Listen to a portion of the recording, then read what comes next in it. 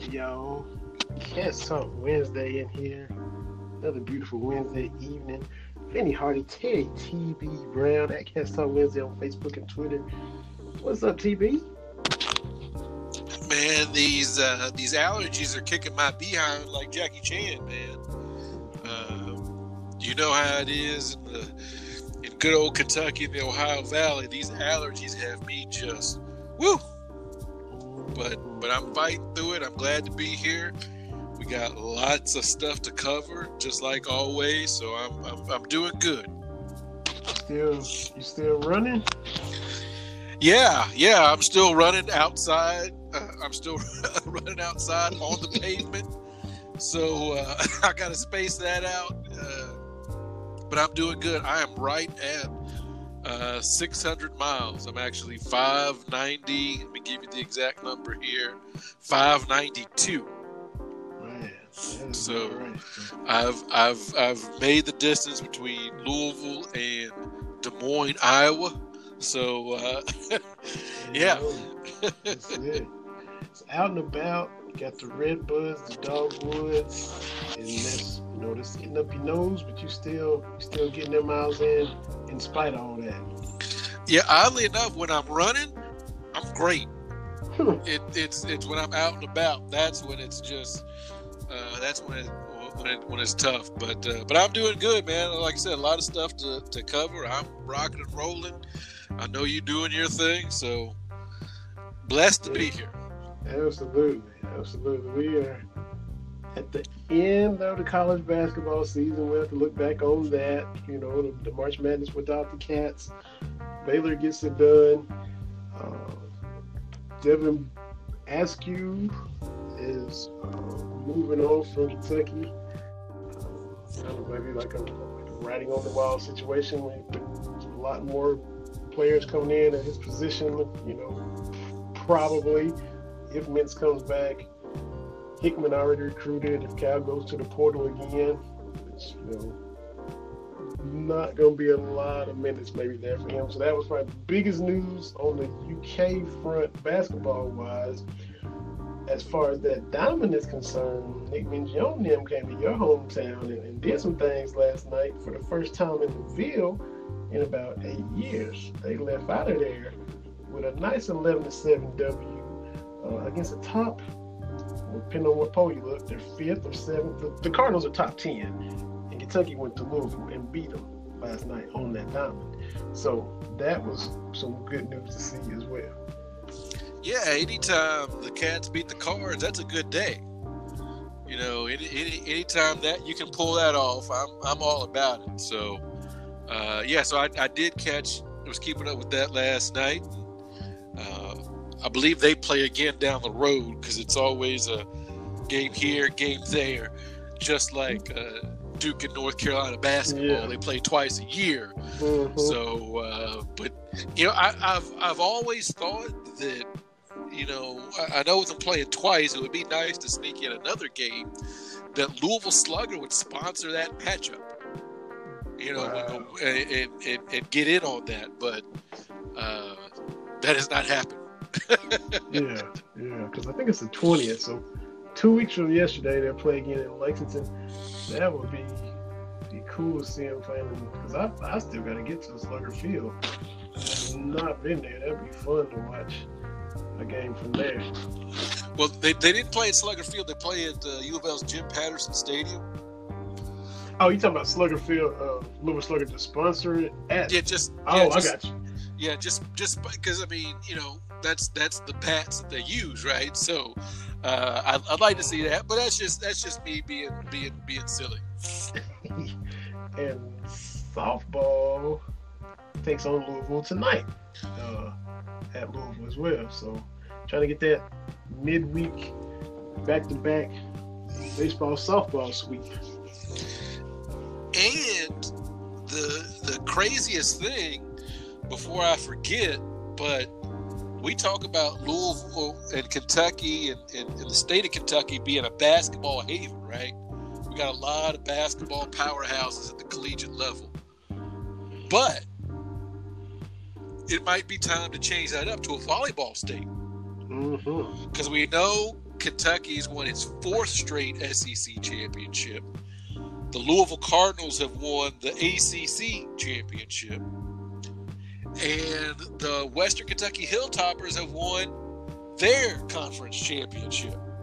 That's pretty remarkable. And I meant to ask Corey, the research guy, Corey Price, has that ever happened? Has one state ever had 3 conference championships? I couldn't think of a time where the teams had won basketball like that, men's or women's. I was trying to rack my brain. I think maybe 2012. I haven't looked, but 2012 was when Kentucky played North Carolina. I got North Carolina on my mind. I know we're going to cover that as well. But Kentucky played Western Kentucky in the first round of the men's tournament, and then Louisville in the Final Four. And I believe all 3 of those teams had won their conference championship. So, at any rate, volleyball's off and running. The men's and women's track team at Louisville. Man, let me get a little drink. The men's and women's track team at Kentucky. The men are 9, the women are 10. And, hey, if the men's team not being in the tournament and the women going out a little bit earlier than we thought on the hoop side, if that has you looking ahead to football in September, you're missing out on a lot. So I'm going to get a drink to collect my thoughts because I'm stumbling all over my words, and I apologize. Oh, you good. Appreciate everybody taking the time to listen. As always, TB and I bringing whatever happens on the UK front. Anchor is where we are. It's also on Spotify, several other different platforms where y'all can get us, subscribe, download, and check us out at your convenience. Sometimes we have guests, sometimes it's just the 2 of us. Either way, definitely check it out. We tease some big stuff coming up in the summer, and we'll be able to tell y'all about that soon. It's going to be a lot of fun stuff and stuff where y'all can interact and tell people that you know who might be interested as well. So we'll be happy to be announcing that a little bit down the road. Big college basketball news, as TB said, outside of Kentucky. We have North Carolina keeping it in the family a few days ago. Those other Wildcats out there in Arizona way have had a change regarding their head coaching position. A lot of people thought, well, maybe this might happen sooner, but it did kind of happen today with Sean Miller no longer being the head coach at Arizona. So that was big college basketball news as well. And, some allegations headed that way.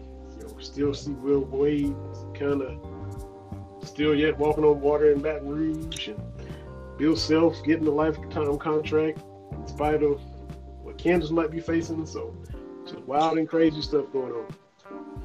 Yeah, so looking back on the tournament, I guess we'll start with the men's, and we can look at the women's tournament as well. Baylor, yay for Baylor. I mean, yay for them. Strangely enough, Kentucky beat Baylor for the 1948 NCAA title. And so my point is, because this is a UK themed show, that's the point of view I'm coming toward. Look, a lot of folks in the sports media, I've seen this sentiment a lot. Why is everybody picking on sweet old Gonzaga, right? I've seen a lot of people, why are y'all dunking on Gonzaga? Where's this Gonzaga hate coming from? Blah, blah, blah, blah, blah, blah, blah. Okay? Number one, look, Gonzaga ain't the cute little engine that could anymore.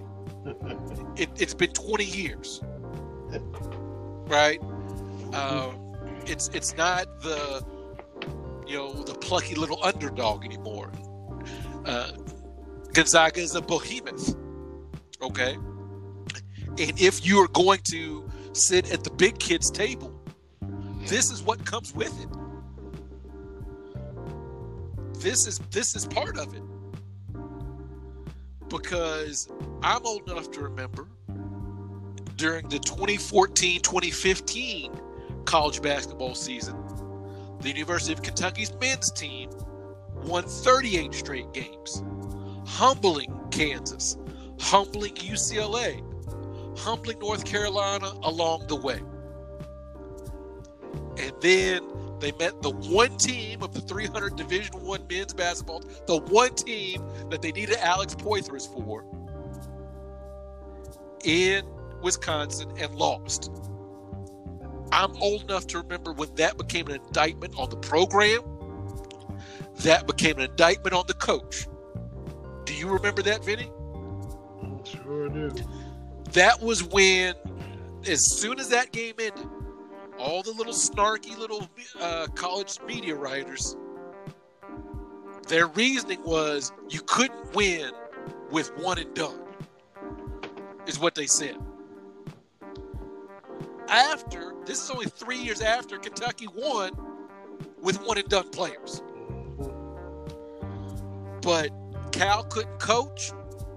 How can you have all that talent and not win? That's what they said at the time in 2015.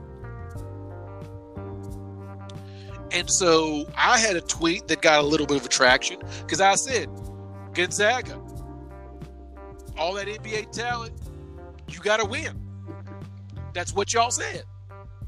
Everybody tells me, both within and on the outside of the Big Blue Nation, that Cal should have more championships because as long as you got the talent, you have to win. If you don't, there's something wrong with you. That's what everybody said to me. I'm not making that up. That's what people said. So Gonzaga is at the big boys table. They go 31-1 and don't win. I don't feel sorry for them. I wasn't rooting against them. I wasn't rooting for them. But this is what happens. We all make fun of Kansas going 35-3 every year and not winning the championship, right?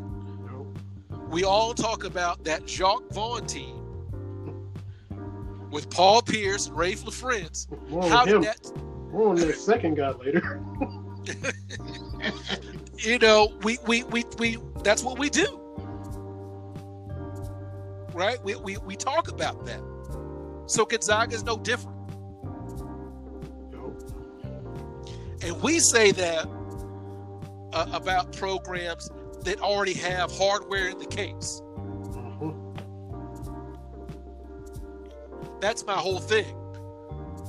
Mark Few's run at Gonzaga is what Coach Cal has done since he's been in Kentucky. And not quite in terms of championships, blah, blah, blah, blah, blah. Okay? So this is what comes with it, unfortunately. Mm-hmm. Folks are going to come from a crazy place when you reach the big boys table and don't win. With no blue bloods. No blue bloods east of the Mississippi there. Arizona out west wasn't there. If this was the year to do it, because all these blue bloods aren't going to be down, and they still weren't able to do it this year. And then you look at Baylor, and my whole thing with Baylor is, if you want to say good for this Baylor team, they won. Okay, I'm with that. But when you only hint at why the program was in such shambles when Scott Drew took over, you kind of got to do more than they overcame adversity when he had to build this program. You kind of have to talk about the one player killed the other player and the coach covered it up because of the NCAA violations. You kind of got to give us a little bit more than they just overcame adversity. Because as I've said repeatedly, 10 years ago, 15 years ago, all I knew about Baylor was that's where Mike Singletary went. Right. Uh-huh. And then you get the whole murder cover-up situation. And then everything else that's going on at Baylor. the sexual assaults, all that stuff. And then you look around, and Baylor has now won a men's basketball championship, a women's basketball championship, and a Heisman Trophy, all within the last 8 years or so. That's crazy to me. Because honestly, I couldn't have picked Baylor out on a map. Baylor and Butler. I didn't know which one was where. Rice. Right. I didn't know. I knew where's Rice, where's Baylor, which one's where, all that. Right. So, and look, and good for them. This is the point. I also made this on Twitter when they talk about people building programs. And Scott Drew gets a bunch of credit for stepping into a really bad situation and taking the time to right the ship, right? Because for a while there, Baylor wasn't even playing. They only could play conference games. Like, it was a really bad situation. Yeah. The only reason they could do that was for TV contracts. So we act like in 2021, when we talk about blue bloods, that it was just mandated from some whatever upper power you believe in, that Kentucky men's basketball was going to be good. Right? We just like, it was just, when Moses got the 10 Commandments on the third tablet, Kentucky men's basketball, Alabama football, like we just act like that's the case. And it's not the case. Right? Somebody, somewhere along the line, had to make the conscious decision, we're going to be good at this. And at Kentucky, at Kansas, at North Carolina, those decisions were made a long time ago, right? Because if you look at the NCAA tournament started in 1939.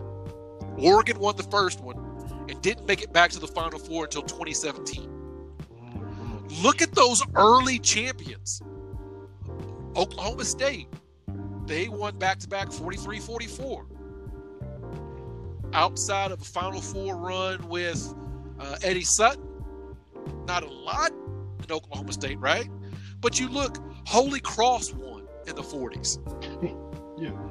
Yeah. Baylor, this is their first time back in the championship game since 1948. Holy Cross, CCNY. There's a lot of teams you're like, who are these teams? Except for, do you know who also shows up in the 1940s? Kentucky, North Carolina, Kansas. So I want to give credit to the programs. And look, you see what Jim Calhoun did in Connecticut and different places like that. My nod goes to teams that haven't been bad. Right? That's what made this year such an anomaly for Kentucky. We haven't been this bad since basketball began. Yeah. Kentucky hasn't been this bad since James Naismith was still walking the earth. Yeah. Because all those teams in the 40s, all those teams real good in the 50s, Kentucky, North Carolina, Kansas are the only names that keep popping up. But it wasn't mandated that be the case. When Coach Rupp walked to Lexington, or I'm assuming he drove into Lexington and decided this is what we're going to do. He did it. He got support from the university. The fans and community bought in, and it's been able to be maintained. There are a lot of programs. We talk about Indiana. We talk about, other programs that were good for 30, 40 years and then fell off. It's not a birthright that the teams are always good, is what I'm saying. So I know nobody's going to feel sorry because the big boys didn't make it this year, but we have to stop acting as if it's just mandated that Kentucky basketball is going to be good. Right. It isn't. You have to work at it. You have to cultivate it. So congrats to Baylor. Gonzaga, welcome to the big boys table.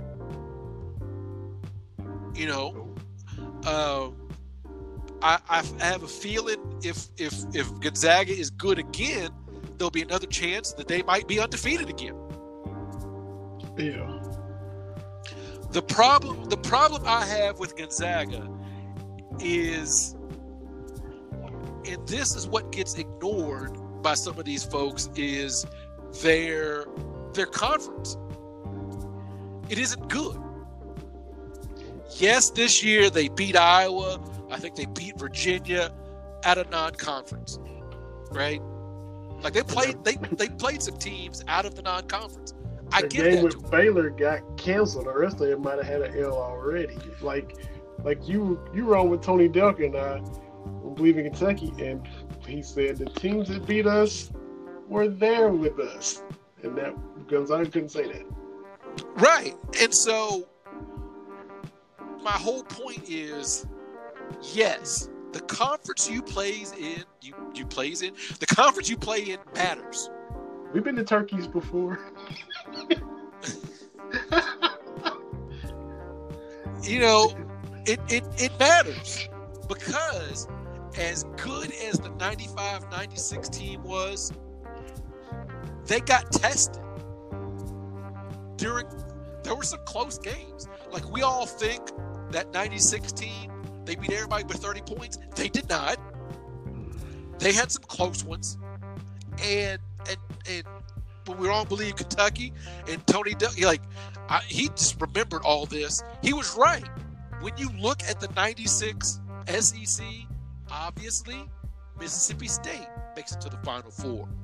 Georgia lost on a last-second shot to Syracuse in the Sweet 16 that year. Tubby, I was pulling for Tubby, boy. I know this because I've got my bracket shirt. But Arkansas was also in the Sweet 16. Like, you look at the Sweet 16, and there's 5 SEC teams in it. So my point is, yes, you can play non-conference games. But it's like with football, right? When you play that one big non-conference game, then you can go back into your poo-poo conference. But if you play in the SEC or the Big East or the ACC, and not so much the Big Ten, but there are those trap games. What trips Kentucky up more than usual? It's not playing North Carolina. Kentucky fans get up for North Carolina. The team gets up for North Carolina. The team gets up for Louisville. But it's those games where you got to go to Starkville on that Tuesday night at 9 o'clock, right? Those are the games that trip teams up. When Duke is really Duke, what's the game they struggle with? It's a mediocre Clemson team. It's on the road at Florida State. Like it's those games. And then you turn around and those teams that have tripped up the big boys, you look around and, oh my goodness, there they are in March. So I don't fault Gonzaga because, people need to remember when UNLV won in 1990 and ran through everybody in 1991 to the Final Four, they were in the Big West Conference, and it was a lot of doo-doo. Like, to put it politely, but the thing was that UNLV team was beating everybody they played. That's the difference. Yeah. And so they played Arkansas. If you remember the 40 Minutes of Hell documentary, Nolan Richardson talks about it. Larry Johnson goes up and does a putback dunk or a block or something, and I love the on-court trash. Larry looks at Nolan and says, "You better get you some grown man out here to play with us." I mean, so UNLV, Tark was playing Arkansas and Arizona or whoever was the big dogs back in the early 90s. Tark was playing those squads. Right. And your boy for the Lakers, Brian Shaw, the Big West was crap, but his UCSB team had a squad that was probably their biggest test in conference. Yeah, UC Santa Barbara, right? That podcast that you sent to me of Shaw and Jim Rome, that was great. That was great. God, it was so good. For those, I got to tell you, Vinny, we listen to a bunch of different shows and other podcasts, and if Vinny finds a good one, he sent it to me, and I try to do the same. Man, I listened to Mad Max with Bomani twice, but the Elijah one stuff. I had to listen to that one 2 times. He came up with them tonics and slapped the taste out my mouth. Right. But so anyway, it was a good season. I think we don't need to get ahead of ourselves because you see a lot of people patting themselves on the back. Oh, all those people that had concerns, look at you, we made it through. Well, look, okay, about that. We were always going to have a 2021 tournament. Always. Right. There was no way we weren't going to have it. I don't care who had to play or who had to do what. They were going to have a tournament. So I mean, you had refs that had to go home and VCU had to leave. Right. But so once you say we're going to do this come hell or high water, you don't get kudos because you pulled it off. Mm-hmm. Now, that's not to say that a lot of people put in a lot of hard work for logistically getting this to happen. No. And tip my hat to those people. But the NCAA doesn't get credit because they held a tournament. They were always going to have a tournament. And those of us that had concerns had legitimate concerns. Mm-hmm. You know, that's been my frustration with all the COVID stuff is, oh, well, you know, people always talk about COVID. I'm like, 600,000 people have died of this. Like nothing has been non-impacted over the last year with this, right?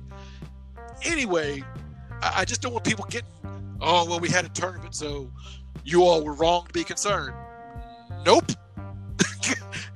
Nope. Although I'm glad we had it. We had some good moments. Suggs 3-pointer against UCLA. Yeah. You know, UCLA almost had their 2014, right? Because it's not often that a blue blood gets to be a legitimate underdog. You know, that's it's because that's the thing too. It's rare when you see, I think it was Mark Story and the Herald Leader did like great March moments for Kentucky. You know, something to fill the time since the Cats weren't playing. And most of those highlights, Kentucky's wearing white, which means they're a higher seeded team.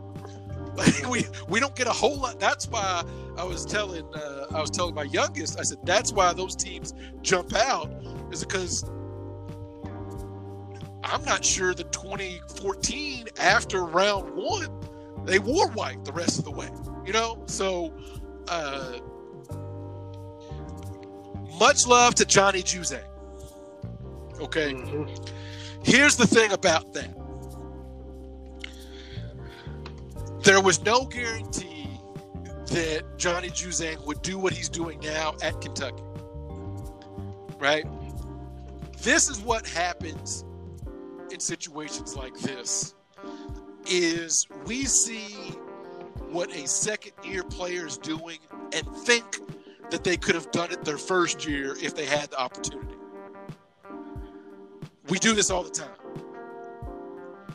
I think it goes when you look at 2015 and everybody is hanging the Harrisons out to dry. Cal should have played Ulis and Booker more.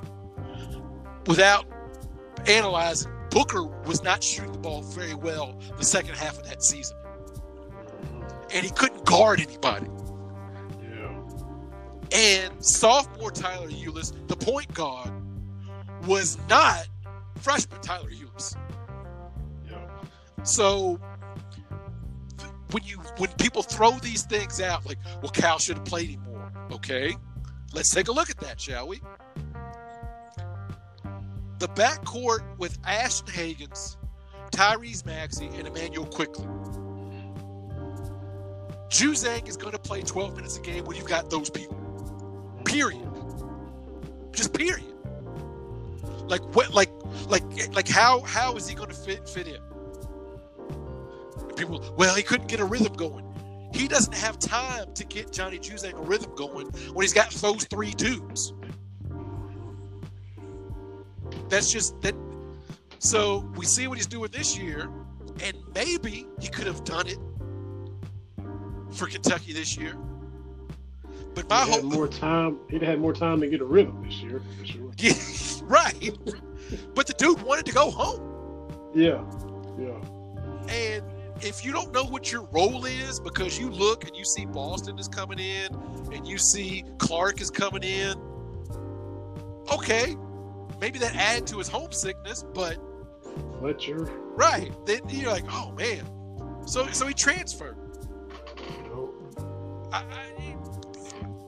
I just thought we were beating a dead horse because every time he hit a shot, somebody would throw up what Kentucky's record. Like we all know. Mm-hmm. Like we all know. To be honest with you, with Johnny Juzang, I don't think it makes that big a difference for this year because we couldn't hit wide open layups. Like the team just wasn't very cohesive. I don't know if Johnny Juzang is dynamic enough to change that. Right. And if you assume he would have, it's safe to assume I think he would have taken a step if he was at Kentucky this year. But everybody could have just loaded up on him because nobody else was a threat. So, he was getting all of the defense's attention and, nobody there to take the pressure off of him. So, yeah. So hypotheticals aside, I'm happy for him. I thought the men's tournament was okay. I mean, it's okay. This notion, and I listened to the CBS Sports podcast of, is Gonzaga going to be remembered as being great? No. I mean, no. Had they won, I don't think they would have been, your top 15 champions of all time. No, I don't believe that. Well, they only had one loss. Does anyone remember 2014 Wichita State? The only thing people remember is Kentucky beat them in the second round because they got a raw deal with their seeding. That's it. Like 31-1 in Gonzaga doesn't get you remembered like 38-1 at Kentucky, right? Like it just doesn't. Right. Mm-hmm. That's true. Like I don't care that you beat Iowa, that you beat Virginia, that you beat whoever. Like they don't belong in the greatest conversation. They just don't. And I'm a Kentucky homer. I'll go ahead and say, 96 Kentucky, I will put all my marbles on the table against any national champion ever. Period. I don't care if you dig up and bring back Lou Alcindor and Bill Walton and whoever. I don't care if you got Larry Johnson and Stacey Augmon, UNLV. I don't care who you got. I don't care if it's Jordan, Worthy, and Perkins. I don't care. I take 96 Kentucky against any team. And I take 2012 Kentucky to do some damage. And I take 98 Kentucky to be better than people think. That's the one thing that sticks in my craw when people talk, Kentucky fans, 96 or 2012. I'm like, 98 may not beat those teams, but it ain't going to be a cakewalk like you think. Mm-hmm. So, well, where does Gonzaga then fit into teams that were runners-up that didn't win? I don't think this team is better than that Kansas team back in 97. I don't believe that. Right? I don't think this Gonzaga team matches up to 38-1 Kentucky. We was a runner-up in 97. Right. I don't think this team, because I forget who it was, Sporting News, best teams not to win a title. Yeah. For my money, I would put 96 UMass. People forget. Mm-hmm. People forget during that 96 season, Kentucky was not ranked number 1. Right? Yeah. Lost to UMass, and UMass stayed number 1. I think UMass had a loss, but they never changed 1 and 2, I don't believe. So despite winning 27 games in a row, that TD was able to recount and detail. So, there are a lot of teams out there where you think about great teams that didn't win. But yeah, Arkansas lost to And Duke beat Arkansas 90. Arkansas was a runner-up in '95. Oh, that was UCLA. UCLA beat them. Arkansas beat Duke in '94. But there are all kinds of teams that you can look at. Kentucky teams. I think, for my money, you could put 2010 Kentucky, the John Wall team, as one of the best teams that didn't make the Final Four. So you can have these, but I just don't think Gonzaga, no matter how some people want to negotiate this, most fans just aren't buying Gonzaga. And that's no fault to the players. Suggs is tremendous. That shot he hit was tremendous. But, that I don't, I'm a homer, and that Duke Kentucky game from '92 is better for a myriad of reasons. So, and what was so crazy, UCLA's an 11 seed. They get by Michigan State in overtime in the play-in game to even go on this run, and they slowed the game down. It was like at UCLA's pace. Gonzaga would get out on the break every now and then. But UCLA is playing a slowdown game, and they still got 40-some points at halftime because Gonzaga couldn't stop them. Yeah. And this is an 11 seed who, they're hot at the right time, but nobody had UCLA as a great team at any point in the year. And they're slowing the game down and still almost had half 100 on Gonzaga, going blow for blow with them. And,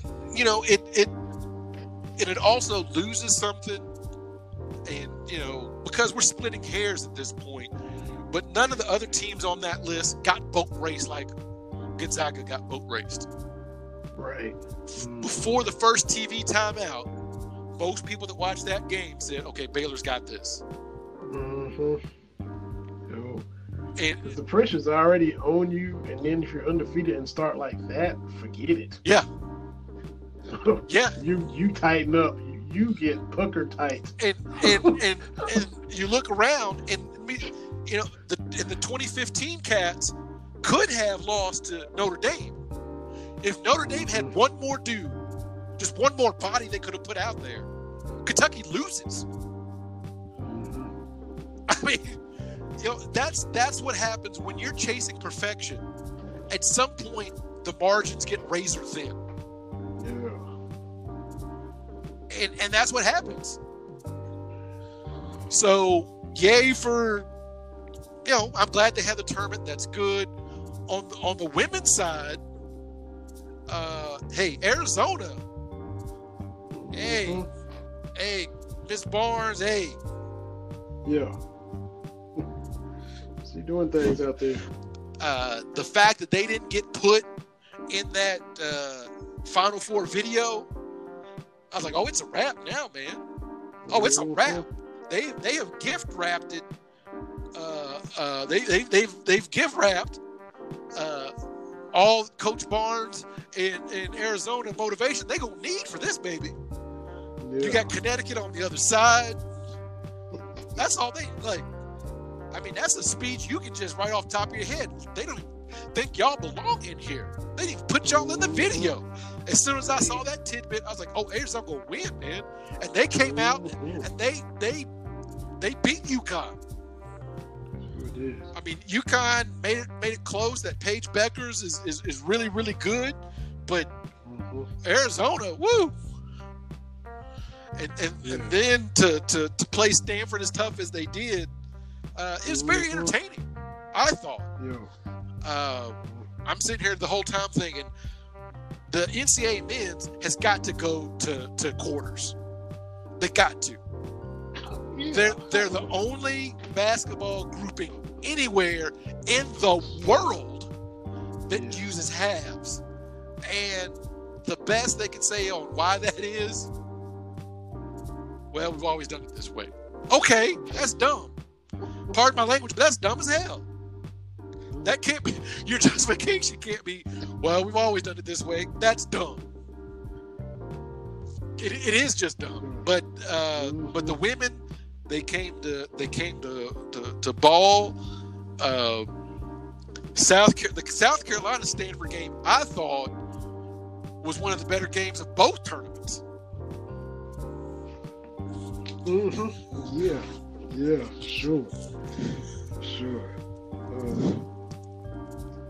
So Stanford gets her first one in 29 years, but just for Arizona to just be there for the first time, they weren't happy to be there. It was against a foe they know well. They see Stanford all the time throughout the regular season, and they got punched in the mouth a little bit like Gonzaga, but they recovered and fought and clawed back in it and had a shot to win at the end. That's all you could ask for. The best player had it in their hands. That's all you can ask for. Yeah, you want you want your best player. Look, if you're going to lose, then you lose with your best player taking the shot. Nobody gets upset about that. Or your best player making the play. What gets coaches in trouble is when they try to be too cute. Like, I think if you polled say Seattle Seahawks fans and they look back at that Super Bowl, right? And you're like, if you just give Marshawn Lynch the ball and he gets stuffed, I'm okay with that. I sleep a little bit better. But not even giving him the ball and throwing it, oh, come on. All those times when Kentucky's playing Tennessee in football, and you can't give Randall Cobb the ball? Oh, my gosh. Like, Randall Cobb can't get a touch inside the 5? What? Yeah, that's malpractice on Joker. Right, of anything else Joker did, that's the one thing I'm like, that is indefensible. He got to get a touch. But playing in Neyland Stadium, we're in the man's backyard. Got to give him the reps, yo. Got to give him those touches. But both basketball tournaments, I think, I'm glad they did it. We talked about how the women were mistreated. They tried to rectify that a little bit, but basketball, the seasons are over. Now we can look forward to next year. People opining and wanting this hey, we need some 2 or 3 years guy. That's not happening. The transfer portal, for right or wrong, is not going anywhere. Right? So it ain't just Kentucky. Every team's had like 2 or 3 guys leave. Every team. So whether you agree or disagree, the world is different. And we're not going to see teams built like they used to be built, which is part of the reason Roy Williams said, I'm out. Yep. And he looked around. I know when to fold him. He said, I don't want to do this. And that's fine. Roy had you look at his resume, I think we've been sleeping on Roy a little bit. Now, I know the North Carolina, the African American studies and all that. I get that. Okay, yeah, that's in the background. I'm acknowledging that. But Roy's resume is pretty darn good. Even he could have been Hall of Fame just what he did at Kansas. Then he goes to North Carolina, and woo! I thought he had 2. I guess maybe I was blocking out 2017. I knew 05, 09. I was like, yeah, put him at the table. He's won 2 titles. Oh, wait a minute. He's won 3. I forgot the man had 3. I was shorting him. Yeah. So, yeah, my apologies. Yeah. So, he's out. Hubert Davis is in. I'm a little shocked, but not really. Because in my mind, the North Carolina job is the number 2 job in America. Kentucky's number 1, and I'm not going to hear any slander otherwise. Because of this. This is what a factoid I came across. Every coach that Kentucky has had on the men's basketball side has won Conference Coach of the Year. Yes, even Billy G. So he was SEC Coach of the Year 1 year and gone the next. That is because they went 12-4 in the conference. They should. Yes. That's what I'm saying. Every coach, even Eddie Sutton, every coach of the year for their conference, which I don't think anybody else can say. It takes my Cowboys 2 years to win 12 games, and Billy did it in conference. So the job opens up, and North Carolina has that weird thing like Michigan. They want to keep it in the family, which is okay. It works for you. Okay, I mean that's fine. So I don't know what Hubert Davis is going to do. This is his first time in the big chair. I know he's been groomed for it. Mm-hmm. But you move to the chair, I guess to your right or left. It's different. It's different. Matt Patricia was groomed by Belichick. You see how that works? Right. Just because you're sitting there being groomed doesn't mean you can do the job. Mm-hmm. But I will say this for Hubert Davis, because he's a North Carolina guy, because he's been there, the North Carolina family, they want him. Yep. And if you're a coach at the college level, that's what you need. When you look, and that's why I tell people, everybody's got jokes because of Memphis and Penny. The difference is the Memphis, the university, the Memphis fans, the city, they want Penny in that job. That's the difference. So if you've got support and the people want you there, you can stay there, right? We talked about Sean Miller leaving Arizona, and you're like, well, what's different now than when all this stuff came out 3 or 4 years ago? People didn't want him. It's just that simple. Like, they didn't want him to be the coach anymore because Arizona wasn't winning. I mean, that's the difference between Kansas and Arizona. Why'd they give Bill Self a lifetime contract? Bill Self has won a national title. He's won a lot of games, and they don't want to get rid of him. Even if his hand gets caught in the cookie jar, he ain't going anywhere. Yeah, I guess they want to go through it with him instead of somebody else. Right, and I think it was the CBS Sports podcast with Gary Parrish said this a long time ago. If you're Kansas, and let's say Bill Self gets caught red-handed doing some stuff, and they say, NCAA says he's suspended for a year. Okay. Kansas takes a mulligan year, and they bring Self back. The same way the Saints did, the New Orleans Saints did with Sean Payton. They said to themselves, we can go a year without him, bring it back, and he's okay. They do that if they want to keep you. If they don't want to keep you, they can find any and I know I quote Bomani Jones a lot, but this is a valid point. Every coach in America, I shouldn't say every, but for 90% of coaches at the collegiate level, if you want that coach gone, you can come up with the grounds to fire him. If you're an AD and you want this coach gone, you can make it happen. Let's say Mitch Barnhart has been feuding with Cal, right? Let's just say, I'm just hypothetical. Cal has this 9-17 season, 9-8, whatever it is. I don't even know the record. Anyway, Cal has this season. If Mitch wanted to, he can go to those big money folks and say, look, Cal's got to go. Now, are there enough big money people that say that would back that up? I don't know. But you think the point is, every coach in America, you could point to something if you wanted to and make a case to get rid of them. You can.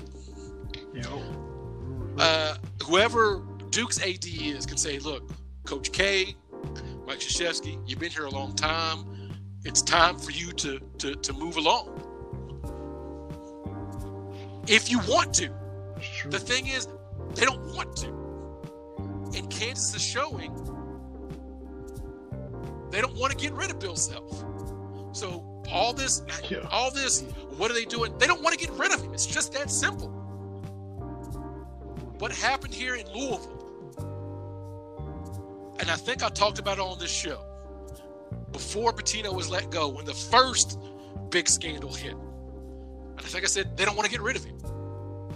The second scandal hit, and even though Louisville wasn't directly implicated, blah, blah, blah, blah, blah, the university community, and I think I told you this, I said at some point, they're going to get tired of it.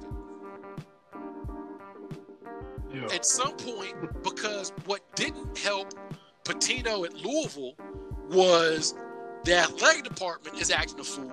And as you always say, anybody can act a fool anytime. But what was hurting U of L was the same time the old school president was doing ridiculous things. So there was no good news coming out of the University of Louisville. Everybody was under investigations. So they had to clean house everywhere. Got a new president in, hit the ground running. They got a new AD in, right? And it also doesn't help while this is going on that you got Bobby Petrino as your football coach. And just on general principle, he is unlikable. He has no capital to do anything, right? So what hurt Pitino and Jurich was there was no good news coming out of U of L. None. You would watch the newscast, and it was, well, this is what we've uncovered with the basketball program. And you're like, oh. Then they would switch up. University president does, but like there was no good news, and people got sick of it and said this has to change. Well, Pitino wasn't guilty; he got to go. Well, Jurich did all this; he got to go too. School president, he really got to go, and they did. I give Louisville all kinds of credit. They cleaned house because they wanted to. They kind of had to. The fans, the boosters said, "Look, what are we doing?" That's hard to do, to get everybody that mad to want all of them gone. That takes some doing, and they did. Because every day, Vinny, I'm telling you, every day was something else. I'm friends with a lot of Louisville fans, right, and a lot of good fans. And you finally finished up with the whole stripper thing. The banner comes down, and like a month later, this happens. The pay for play. I mean. And like I said, you mix in everything else, and everybody had to go. That's the point I'm making is Kansas is standing by Bill Self because they want to. They think no matter what the punishment is, hey, even if he's got to step away for a year, we cool. You let the assistant run the program. Mm-hmm. You're letting recruits know, hey, Bill Self coming back, right? And you keep it moving. Now, if it's something egregious where it's like 2 or 3 years, that may change the calculus on all this. But they're openly saying we are ride or die for Bill Self. Arizona checked the landscape and was like, no, Sean Miller, you got to go. Like you just this ain't doing it. Yeah. Temperature changed on him out there. I'm just wondering with this Hubert Davis. And I'm going to tweet our friend of the show, Vashti Hurt, for Keep Blitzing. I'm just wondering what Steve Robinson is going to do. He was on that bench, been there a long time, was a head coach for a minute at Florida State. So I'm thinking, man, he probably won't want to maybe stay. He might have love for Hubert and all, but he might have wanted that job for himself. And what if he's going to maybe move on somewhere else? He's a Carolina guy too and all, but Hubert just got the job he probably hoped he might have gotten. Or, he could very well stay on. Possibly, yeah. He might swallow his pride, swallow your ego and because moving. I say Hubert Davis is going to need some help. Like, again, going back to what Tony Doug was talking about on Believe Kentucky, those assistant coaches are key. Like, we've seen that at Kentucky. We see the impact that Kenny Payne leaving had. Now, this year, that was one of a bunch of other factors, but Kenny Payne leaving was felt. Orlando Antigua leaving was felt, right? I point to here in Louisville, when Wade Houston left Louisville and went to Tennessee, that was the drop-off. That was the drop-off for Louisville basketball. Louisville went from being from 80 to 86, as good a program as you would have in the country. 2 championships, 2 more Final Fours. Like, when I was coming up, Louisville was the cool program. The Doctors of Dunk, that 83 Final Four matchup against Phi Slamma Jamma, and the Doctors of Dunk. I was glad they took time to break that game down on the Houston 30 for 30, because we're never going to see a national semifinal that cool. Hoopers out there. And they just decided we're just going to dunk. I mean, I believe they still have the record for dunks in the semifinal. Like, they just, we're gonna put it up there. We playing this game above the rim, right? But when Wade Houston left, Louisville dipped. You can see it. And they went from being elite to just pretty good, which is a big jump back, right? People like to chart out when Antigua left Kentucky. You can look at what Kenny Payne left. Assistants matter. So if you're Hubert Davis and you got somebody on your staff that can help out with the day-to-day and strategizing with the X's and O's and all that kind of stuff, you keep that person. I think if you can, you make that guy a guy. Yeah, for sure, man. Gotta talk about you guys, Shaq, man. Does this every day, but he got caught on TV, videoing, bought a dude's engagement ring. Now, you was just in the market for that. I'm sure you wouldn't mind it if Shaq had stumbled into the jewelry store where you have, made that purchase. But it was a cool gesture, though, and he helped the young dude out. And it's not like he's trying to be seen doing that. He just happened to be seen doing it this time, but he does it all the time. Shaq is probably the most interesting athlete ever. Because, and don't sleep on it. I saw a lot of kids, and I say kids in their 20s, maybe early 30s, that clip of Shaq against BYU in the tournament when he blocked like 12 shots. And you're like, Shaq don't look the same as anybody else out there.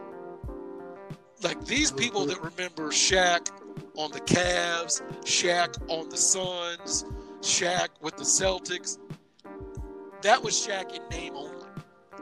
But Shaq was that dude. Okay, LSU Shaq, Orlando Shaq, the first few seasons in LA Shaq was a problem. He was just a problem as a great player. But I'm talking about Shaq has reached that status where you could almost read anything and be like, okay, yeah, Shaq probably did that. Whether it's, buying an engagement ring. I saw a thing where he bought, there was a kid that was really, really tall. Shaq bought him some shoes and some clothes, and Shaq does that kind of thing. Shaq is like a deputy somewhere in Louisiana, I think. Shaq had that show, Shaq-verse, where he swam against Michael Phelps, and he did all this he boxed against somebody, and Lord knows, one of the funniest tweets about Shaq is Shaq is shilling for all these products like he's in trouble with the IRS. like Shaq is out here, whatever it is, like, okay, Shaq's agent is like, hey man, we got this thing, it's for whatever it is, I'll do it. He's like, but I didn't even tell you what it is. I'm game. He's like, but Shaq is, hey, whatever it is. It's foot fungus cream. All right, I'm good. Like Shaq, Papa John's, whatever. Shaq just pops up everywhere, and it's great. Yeah. And he's one of the few people, because if you remember, and I'm dating myself here, big men used to just be the big men, right? Nobody, like Wilt Chamberlain said, nobody loved Goliath, because even though it sounds ridiculous, more people could relate to, Elgin Baylor versus Wilt Chamberlain. And like once you said somebody was 7 foot, they became otherworldly. Shaq was the first 7-footer, really the only big man to really market himself like that, right? And he's made himself, kind of cute, kind of cuddly, very approachable. And Shaq is still a large human being. But you see him, he talks, and he's doing all this stuff, and you forget that he's really, really large. And that didn't used to be the case. Most big men, Kareem was aloof, and I would say David Robinson was kind of robotic, and even your man Akeem wasn't warm and fuzzy. Like, he's smacking Maxwell around and everything. But, the big men just don't, that's not their thing. He's more comfortable in his skin than any other. Yeah, big man. because and I can't remember which big man it was, but, once you get to that 7 foot, you always stand out. You're always something. And, whether you grew late like David Robinson or you've always been big, that height, even among basketball players, is a rarity, right? So, but Shaq is the most comfortable big man. That's the one thing that kind of, it always sticks out to me to Anthony Davis. Like, he is bound and determined to not be a center.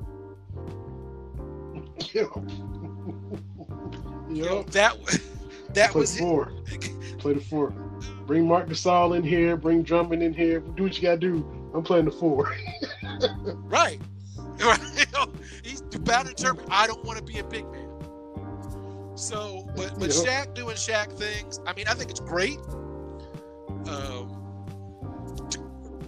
To your point, where you say he's hawking all these products, promoting everything.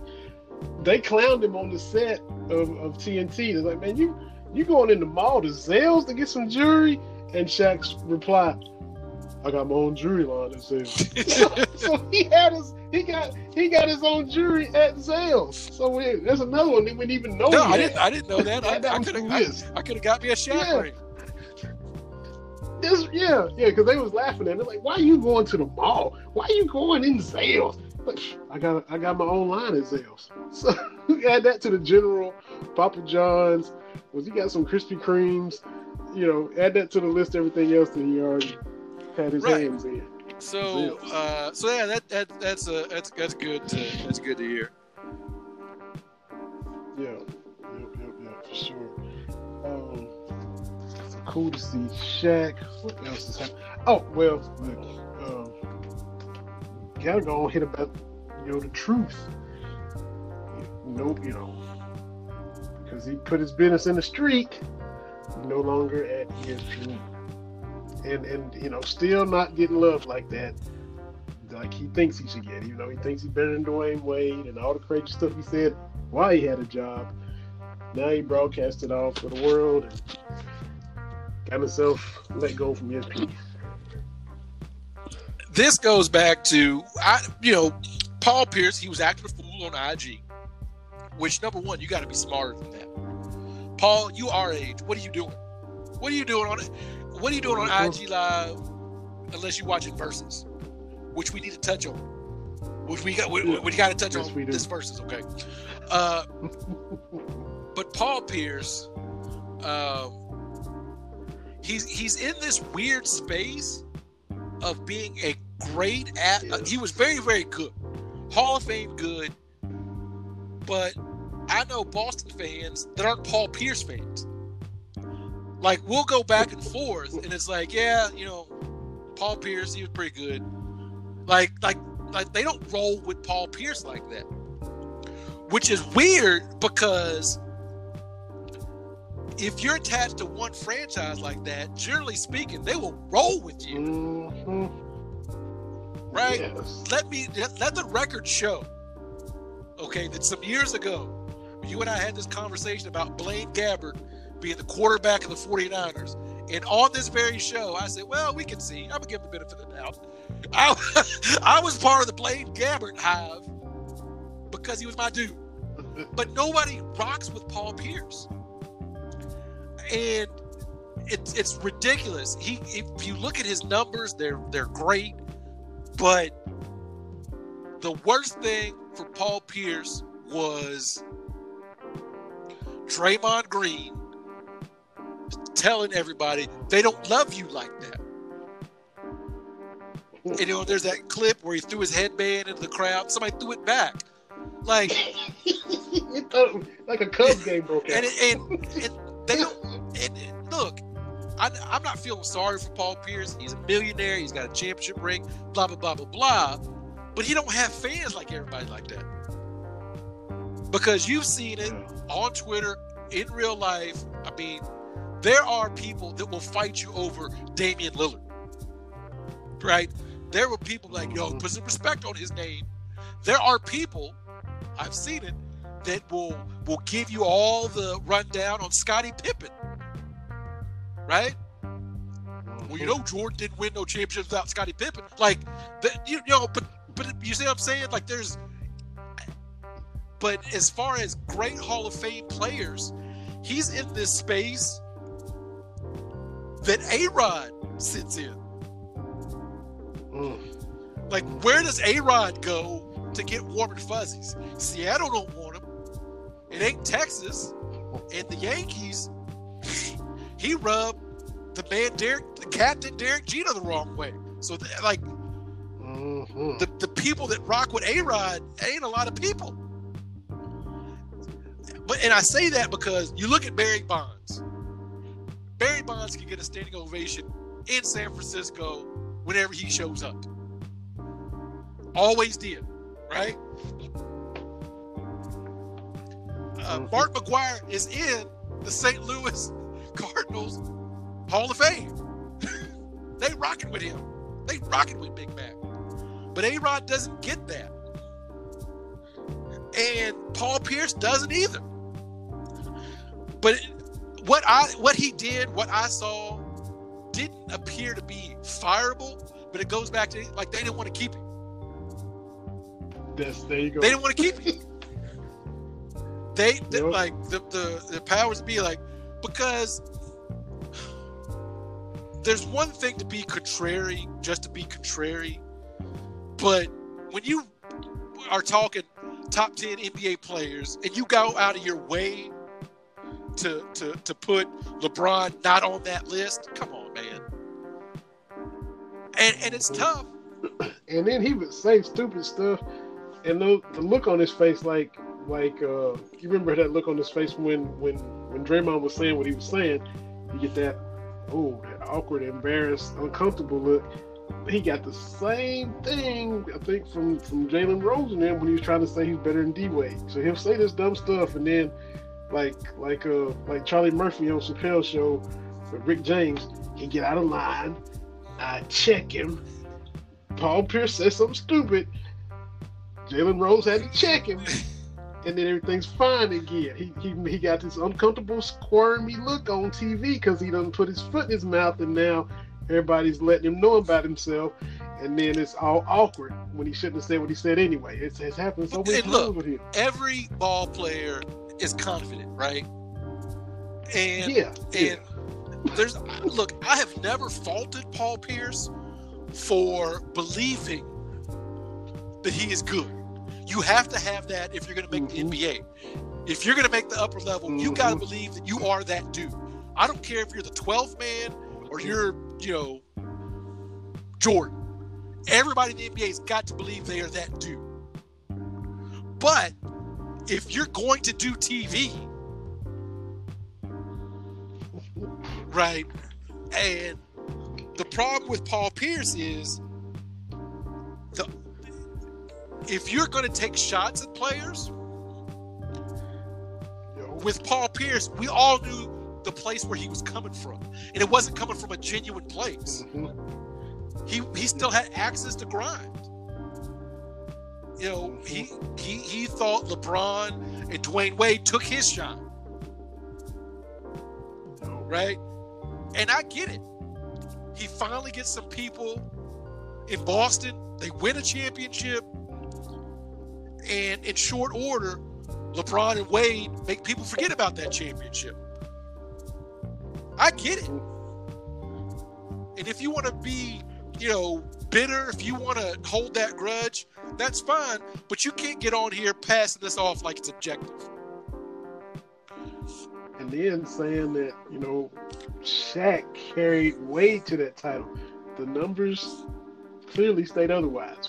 Young Flash was, you know, he was prime Flash. Shaq was on the downside when he got that one to pass Kobe for the time. Yes, because Dwayne Wade was balling in 04, Mm-hmm. in 05, and then he got hurt in 05. Shaq's first year in Miami, and then when he got healthy, they balled out. So, but the point is, people just. I don't know if ESPN polls or whatever it is. You know, basketball is all subjective anyway. And my whole thing is, can't nobody be Skip Bayless except Skip Bayless, right? It doesn't work for everybody. And you see people try to be hot takery, but it only works for him, really. Mm-hmm. Rob Parker tried today. You know, Stephen A. Smith. He be coming up with some wild stuff. I don't know if you saw that. I quote tweeted him and to check him, because this was my aggravation. I almost forgot about this. Talking about North Carolina job. And he had this 2-minute thing when he went on about the importance of North Carolina having a black head coach. Okay, great. I think it's a good thing to have a black head coach. We should have more black head coaches in basketball. That's great. But as he's talking, he throws out, of all the blue bloods, he's like, well, you know, UCLA had Walt Hazzard and Kentucky had Tubby Smith. And then he goes on about how important it is for North Carolina to have Hubert Davis. And then he talks about all the current coaches and what they have done for the game. And I'm sitting here thinking, you know what?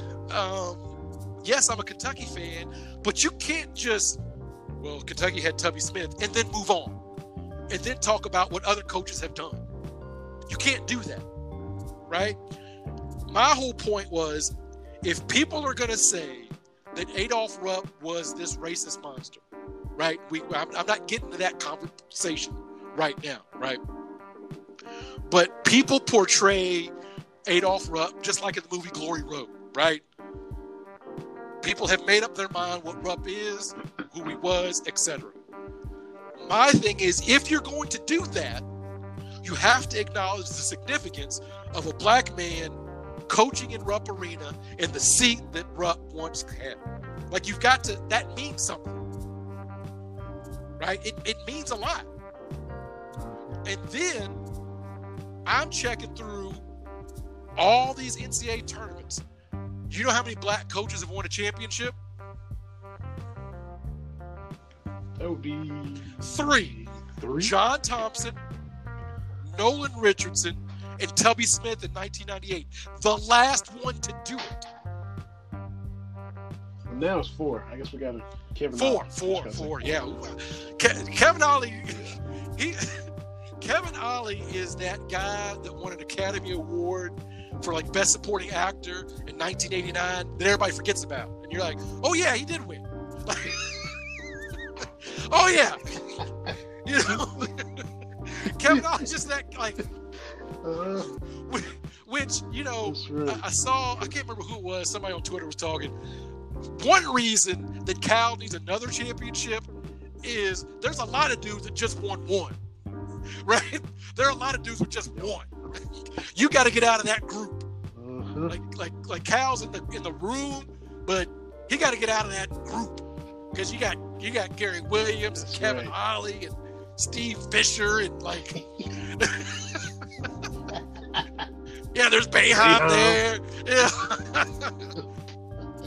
There's Tony Bennett. You know, like it's just like Raleigh Massimino walking in. Like there's a bunch of. You don't want to just be at the one championship table, right? You want to move on. But my point is, you can't say Kentucky was this, and this with Adolph Rupp, and then minimize what Tubby Smith coming to Kentucky meant. That was my point. Was you can't talk about what other coaches have done. And I do think there's some significance to Tubby Smith and what he did. I believe that. My point, and part of it was you people can't talk all this trash about how Kentucky is backwards and blah, blah, blah, blah, blah. And believe me, anybody that follows me on Twitter knows, look, I'm going to say my piece when it comes to race, when it comes to whatever, right? I'm not going to bite my tongue. But you have to give Kentucky, the school and the state, when they do right, you got to give us a kudos too. It just can't be all the bad stuff. Because one thing that doesn't get talked about enough is Bernadette Locke Maddox. The first female assistant coach for a men's Division I basketball team. You know that was 1990?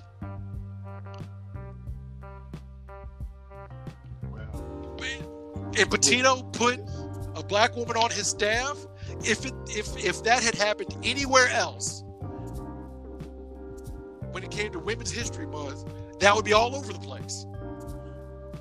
But because it doesn't fit the Kentucky narrative, we don't hear about it. Just like the Fabulous Four, Nate Northington, and those folks that integrated the SEC athletically in 1966.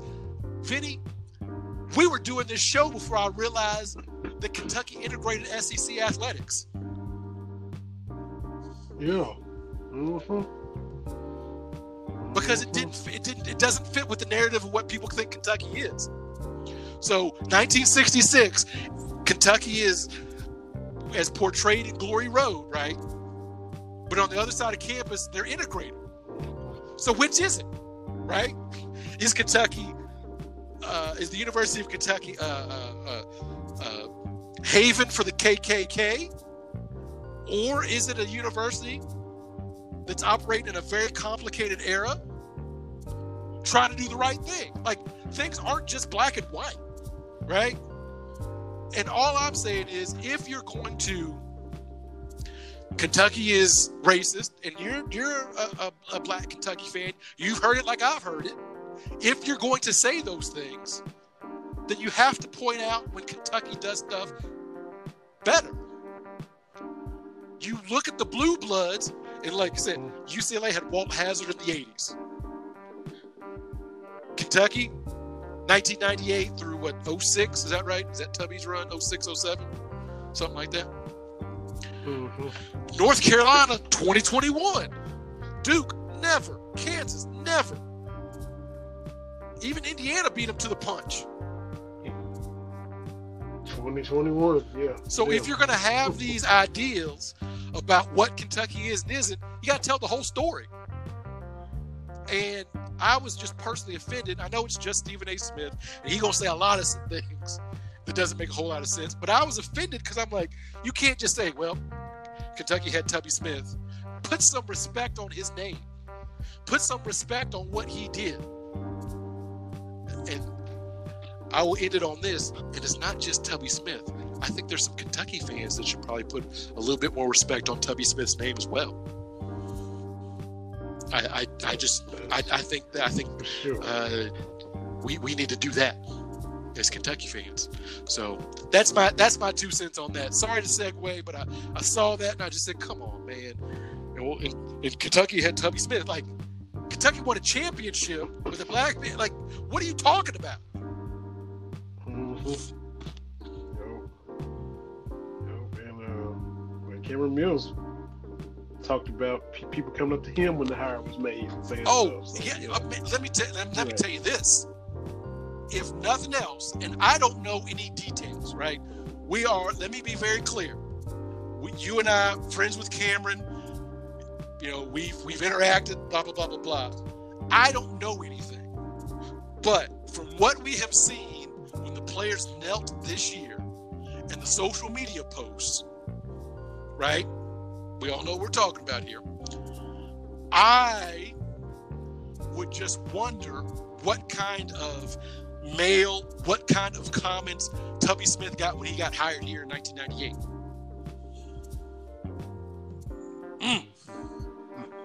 Because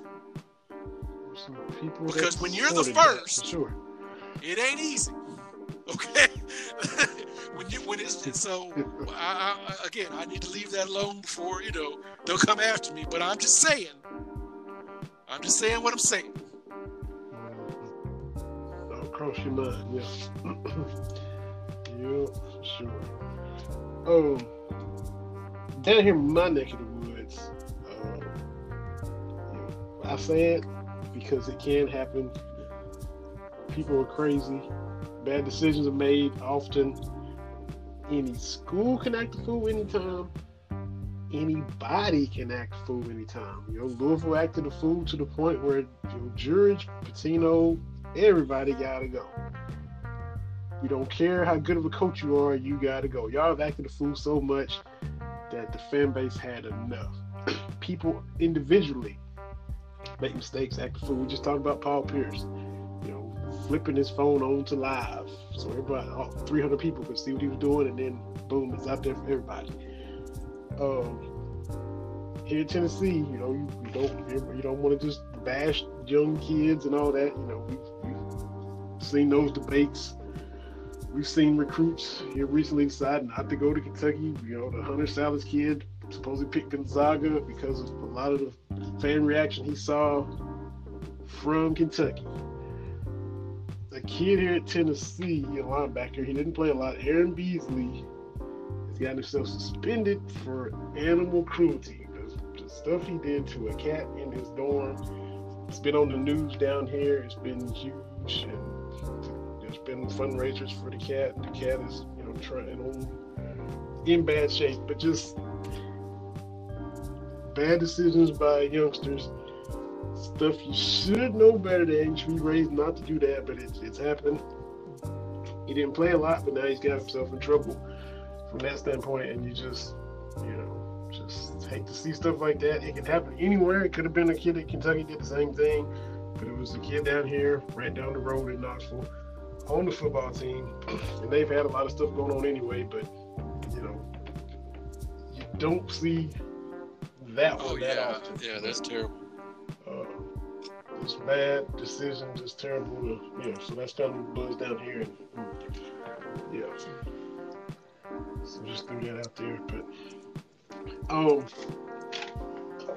we had to talk about this versus. No, let me get to your thoughts, because you have, as you've mentioned, your fiance is a Cubs fan from Iowa.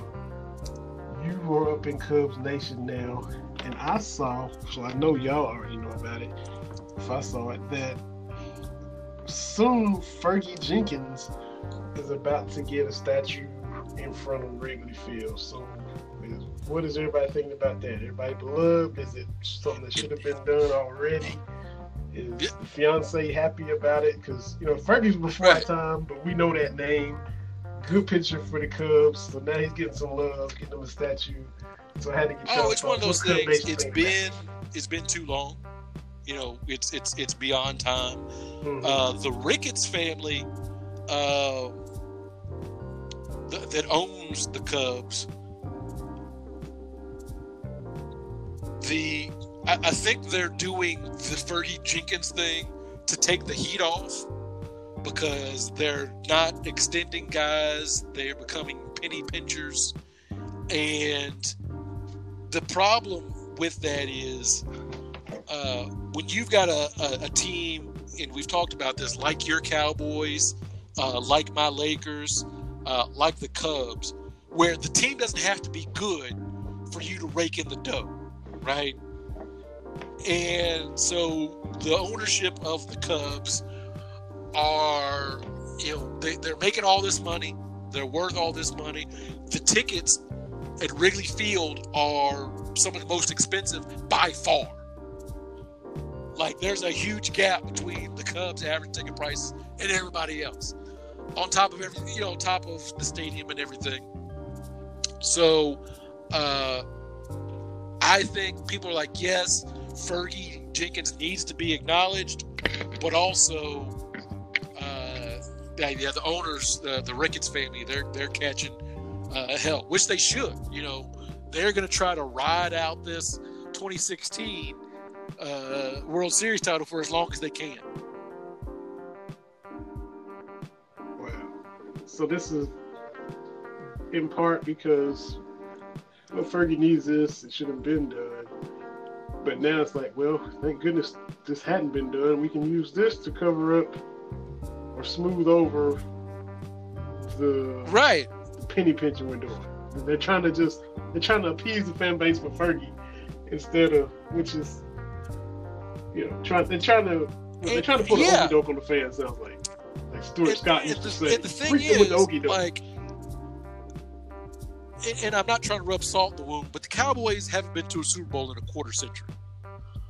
But no one thinks that Jerry Jones doesn't want to win. Right? Like, nobody thinks that he's just back here counting his money and he's not trying to win a championship. Right. I would even say we just wanted to channel his energy into letting somebody else make some decisions. We want him to back it down. There's no thought like they're not trying to win. That's not the case. And and I think this is more of a baseball thing, I think, where teams aren't trying to win. And that's why you see, like, the 76ers and the process, nobody wants to tank. Like, you can't get fans to buy into that. It's just tough. But if you're the Cubs, where, you sign a guy here or there, but even if you're 70 and 90, you're still going to be one of the most profitable franchises because people are going to keep going to Wrigley Field. It's like with the Knicks. The Knicks can be dreadful, but people ain't giving up their tickets to Madison Square Garden. It's like when the Lakers are really, really bad, no one's giving up their tickets. So it's a weird place that when the ownership of one of those kinds of teams, and there's about 3 or 4 of them in every league, the team doesn't have to be good to be profitable. If you get an owner and all they want to do is make money, it's bad. And baseball doesn't have a mechanism where they have to spend. And it goes back to every owner. Anytime any one of these leagues go to the collective bargaining table with their unions, they always say they're poor. They always cry poverty. And most media folks be like, well, the Brewers lost. No, the Brewers ain't lost no money. Ain't nobody. No. I don't believe it. I don't believe that Jerry Jones bought the Cowboys, right? He's smart in business, but he's going to lose money on the Cowboys? Like, no. None of that checks out. It doesn't check out because every time one of those teams is up for sale, someone buys them. So and then when they, like, when Donald Sterling had to sell the Clippers, and then, by the way, the Clippers are worth $1 billion. What? The Clippers? What's the Lakers worth? $50 billion? Like, if the Clippers can be worth that much, what are you talking about? Like, they make money. So let's not be dumb. So spend the money.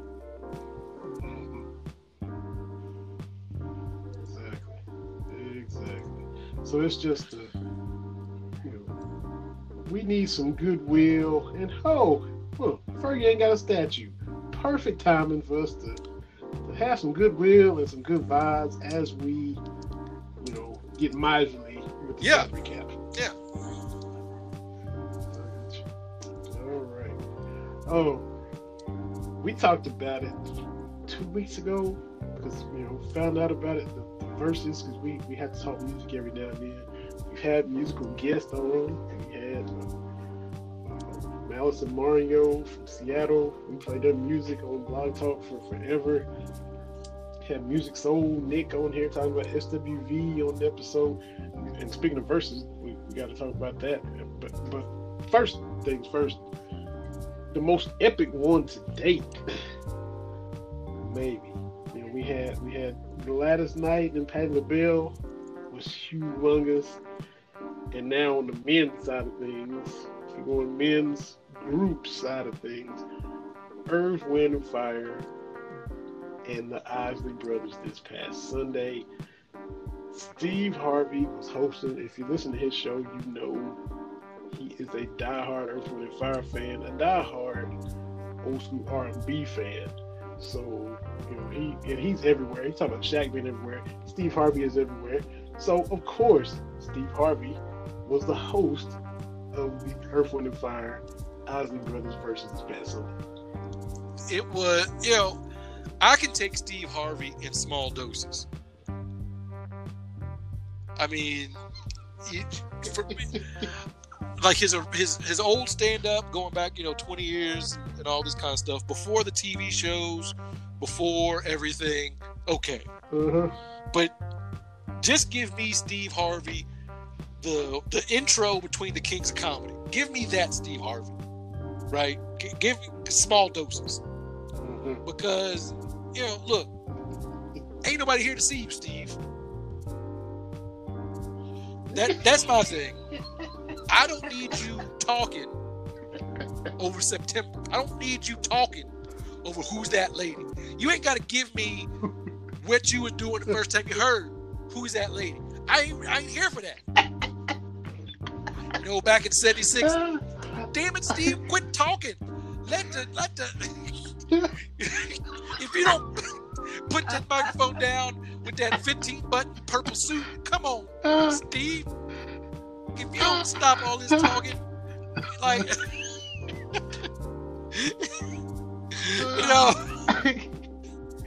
Hey, you speaking for most of the audience. Everybody was mad. I was fine with it, but everybody was and Pomani said, look, he gonna cut Steve some slack because, as you said, Steve, he's a fan of these groups, right? Like he's a fan first, and like we talk about music, it's how he talks about music. So he probably was nervous doing it. Like he's done all this stuff, but these are his dudes, and I can only imagine if I'm sitting there and I'm doing like, let's say I'm hosting some kind of Lakers thing, right? And I got Magic and, through whatever. I got Magic on one side, Kobe on the other. Kareem is sitting there, like James Worthy, but like, and Pat Riley. I would be shell-shocked. So I'm not going to jump on him too hard, but still, ain't nobody here to hear you, Steve Harvey. Let these songs play. Man, this is grown folk music. I don't know what else to tell you. But when you look at combined, I was looking for the graphic. I need to find it. The amount of times that the Isley Brothers have been sampled in other songs, that their songs have been covered. And the same for Earth, Wind, and Fire. Like, I think we get caught up in all these hit songs, right? How many number one songs someone may or may not have. But for me, as an artist, if I'm looking at an artist, how many deep cuts do you have? Songs that and the thing about the Isley Brothers and Earth, Wind, and Fire, I'll be honest with you, I don't know the name to a lot of their songs. Okay? But when it starts playing, I know the words. And that's what it was all about with those two, was just let the music play. Just let it go. And just song after song after song of just me growing up. You know, we hit that 70s, right at the end of the 70s, early 80s, when it was, you know, my parents had to get together. They put the album on. Okay, you put the needle on the record and just let it play. Young kids don't know about that. And just the Isleys, just, I mean, and the real quick though, talking about number one songs, the Isley Brothers, I saw this. This is the first verses. The Isley Brothers had hit songs in the 50s, in the 60s, in the 70s, in the 80s, in the 90s, and blankety blank in the 2000s. Come on with it. Come on with that. Yes. People. Yes. Some people don't even realize it's them. Like, Shaq's been around so long. Yeah. Some people don't even know it's the Isley Brothers. 1959. I think I tweeted out. They got hits from the same year Alaska and Hawaii became states. Yes. That's when Shaq came out. I mean, come on. And to me, the thing I didn't realize, everybody knows, you know, Ronald, Mr. Biggs. Some of the other brothers passed away. You know, O'Kelly and some of those guys. I didn't really know them. There were several more Isley brothers, just Ron and Ronald and Ernie. But when it first started, I just know Ernie is the dude don't say a word, one of the baddest guitar players ever.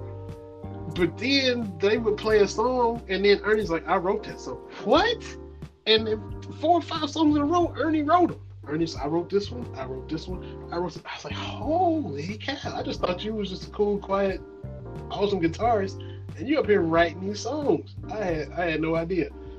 And on Earth, Wind & Fire side, I wish Verdine had brought his bass, because he is an amazing bassist as well. You know, he got that perm. He's had that perm for forever. My sister, my wife, both like, man, you talk about dudes that don't sound how they look, because he got this big, deep voice when he talks, and you don't think that's gonna come out of Verdine White, but it does. This big dulcet voice. But I wish he would have had his bass just like Ernie was up there with his guitar. But it was still great, and Phil Bailey still got that falsetto. Yeah, so it was great. I just put it up, had it playing in the background. You know, once you get past Steve and DJ, what's his face? Here I am. I'm you know, I was tweeting out the pictures. I've reached that old uncle phase. I got my hat, got my glasses on. I look like somebody's uncle, which is a rite of passage for black men like yourself. How you doing, man? Hey. Yeah. If I do any better, I have your luck. Look at you. I see you slick. Hey. I can't call it that. Hey. I can't call it. So it goes so good. I wish it was 2 of me. Like, That's right. Yeah. But, and for the folk, ain't nothing like 2 old black men that ain't seen each other for a minute. Ain't nothing like it. Ain't nothing like it. I don't care if it was my dad and his brothers, or somebody he went to school with, or he worked with. It just, or some random dude in the grocery store. Hey, how you doing now? I'm doing pretty good. How you doing? Hey, like, I love that. I'm happy. Look, I know I talk about being old like it's a bad thing. I'm happy to reach that point. I'm ready to be at the grill in my my brown leather sandals with my matching button-down shirt, short outfit. I'm ready. Like how Spice Adams do it. I'm ready for that. I'm ready. Let me put my Isley Brothers, Earth, Wind & Fire. You know, let me put on my Maze and Frankie Beverly. Let me do that. I'm ready for that in my life. You know, I'm gonna be out here. My girls is getting older. I'm ready to be out here. Put on some of that D'Angelo. Put on some of that D'Angelo. I'm working on these ribs. I need some D'Angelo to help me with these ribs. I am ready for that. I am embracing that. You see what I'm saying? Great. Absolutely. Great stage of life. I'm ready for that. I'm ready to roll through. Come to your house. Benny, what it is, man. What it is, man. Got my kids raised. I'm out here. Just ready. Yeah. That's it. Yeah, we had to talk about the verses and just the sneak peek for a couple weeks because I think it's May the 8th. Because I love me some SWV. And it's SWV and Escape, so I'll be checking that one out as well. Like I said, we had Music Soul Nick on here to talk about SWV specifically on one of our past episodes. So I'm looking forward to some Week and some Right Here and some Human Nature and all that from Lily and Taj and Coco when that one comes out. So you won't get the buzz that the Ozzy Brothers and Earth, Wind and Fire got. And rightfully so, but in their own right, they are great. And they're legends. They're from our era of the '90s, the early to mid '90s. So I'm looking for the SWV. I'm glad we're getting away from keeping score on the verses. I always thought that was a bad idea because number one, it's hard to compare groups. It's hard to compare different musical acts, I think, because it really hit home with me when you got Nelly versus Luda. Okay, they're two, even though they're the same time period, it's two different things. Nelly reached a peak that Luda never did, but Luda, Nelly had that Brady Anderson 60 home run season. But Luda was just a solid dude, right? Year after year after year after year.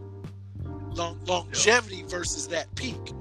Because people, when you start making it a versus, people start getting dumb. Because it's like, well, nobody's really messing with Nelly anyway. Are you serious? Country Grammar went diamond. There's been like 10 rap albums that went diamond. That's one of them. What are you talking about?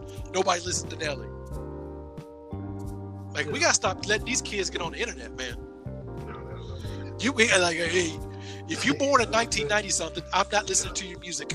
I'm not listening to your musical taste. You not here with it, man. It was St. Louis. It was St. Louis. It was Atlanta. It was totally different, but like you said, and to act like Nelly wasn't huge just because people 18 right on that stars the other day and don't remember. Right. Come on, that's my thing too, is you look at some of these acts. I would like to see different things. We can appreciate people. Like the D'Angelo thing was beautiful. The verses this past one was just beautiful. Let's just appreciate some of these musicians. Let's give these folks flowers now instead of spinning their records when they die. Let's give them their flowers now, because when you look at, again, over almost 400 songs have sampled Earth, Wind and Fire and the Isley Brothers. What? Is Big Papa without that do like what? Really? So, today was a good right. day. I mean, right. Ice Cube ain't even got nothing without Footsteps in the Dark. Look, man, hey, all I got to say is, for young folks out there, you want to have a date night with your lady, you better put some Isley Brothers on it. Like, look, John Legend is nice, but you better put some. And 79 years old, TB is still cooler than anybody anywhere right now. 79. You see the comments, lady, Uncle Ron don't look 79 at all. 79 looking fine. All of those comments from Ronald Isley as he's about to turn 80. The coat, the mystique, the whole vibe that he's always had, he ain't lost none of it as he's about to be octogenarian. That's what he's about to be. That 79 years old, man. And get it. And I listened to Steve Harvey Monday morning just because let me see the recap. Let me see what they're talking about. They're gonna be talking about the verses. And he's like, these dudes, they ain't on the internet. They just, they performers. They did live show, a stage, a band. They just kind of thought, like in the first half, and it was. They were just kind of sitting, letting the song play and talking about it, which is fine. We grew up with that. Go to your grandmama's house, everybody sitting playing cards, they're playing rook, they're playing gin, frying catfish, sitting, talking, playing music. But then I think Steve said Swiss Beats kind of gave him a call. It's like, no, we got to try to have them kind of interact with it a little bit and sing some and play a little bit. So once they knew, okay, then that's when you saw Ron and Ernie getting up. Then you see Phil and Earth, Wind and Fire get up, and they would alternate it. And once and the second half was popping. Was Bomani Jones? Bomani Jones tweeted out, "How you going to start off the second half tweeting Voyage to Atlantis? Ain't that it?" Obviously not. They still had plenty left in the tank to keep on going. It was a 4-hour versus. They was supposed to be a 10-minute break. It was longer than that. They start the second half with Voyage to Atlantis. It ended with Who's That Lady, and they still had hits for days in between. And 79 years old, getting up, energy, pop up, go sing the song. Ernie get up and go play his riffs. So both of those, and everybody for Earth, Wind and Fire is like 70. Verdine and Phil, they're like 69 when they're young compared to Ron. But the energy they had once they realized, oh, okay, it's not what we normally do, but we still can perform and put a little something on it. Once they got that going, you saw it. You saw the whole energy of the pickup, even though Steve. Yeah, and that may be him helping them out. They probably can't go and do the shows, but the Isley Brothers, I mean, they started out when it was shoo wop, like that's when they first got into music. Mm-hmm. And I know he's excommunicado, but then Isley shows back up in the 90s with R. Kelly. Because that for me, when that happened, I was like, oh, word? Like, because I knew Notorious B.I.G. and it was a Good Day with Ice Cube. Okay, those are Isley Brothers samples. You kind of know that in the back of your mind, right? But then they show up. Mm-hmm. It's Mr. Big. And keep it on the down low. Come on now. Look, I know R. Kelly. I know all that. But man, keep it on the down. Like, I ain't gonna try it. But what I'm saying is, like, oh. And I was like, he was old then in the 90s. He sure was. That's what I'm saying. So, hey.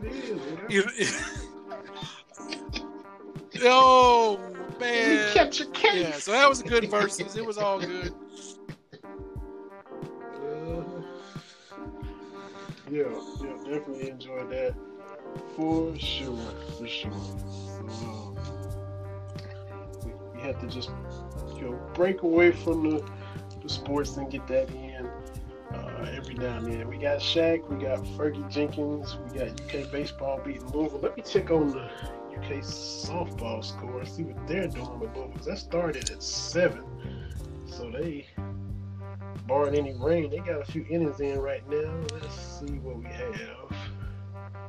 Pull up SEC Sports. I'm saying postponed. I'll be dog.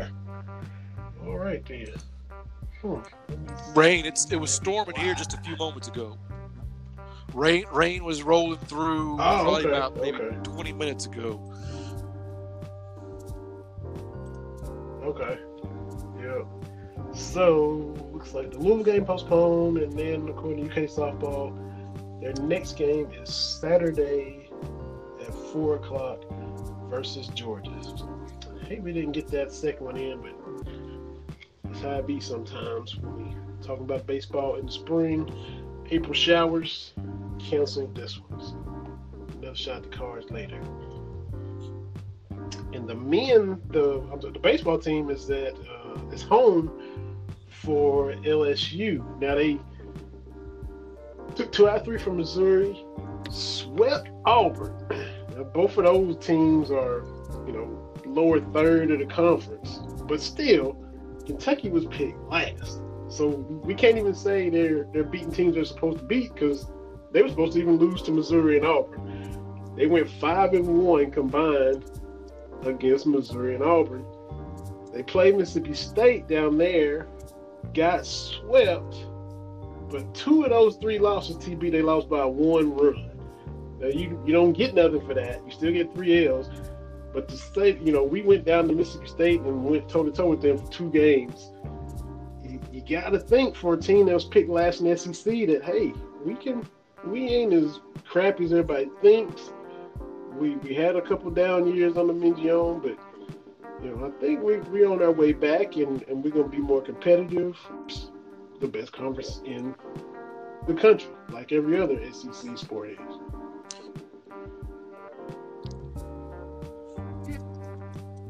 Yeah, a lot of people were wondering how Coach Nick got that extension and raise. A lot of people were scratching their heads like, what is going on? Mm-hmm. But the Cats have delivered since then. Right? As you said, they're winning games they shouldn't, and they're being really, really competitive. So what I like to see is for the athletic department to let's show some faith in what we're seeing, because like everything else, everybody wants to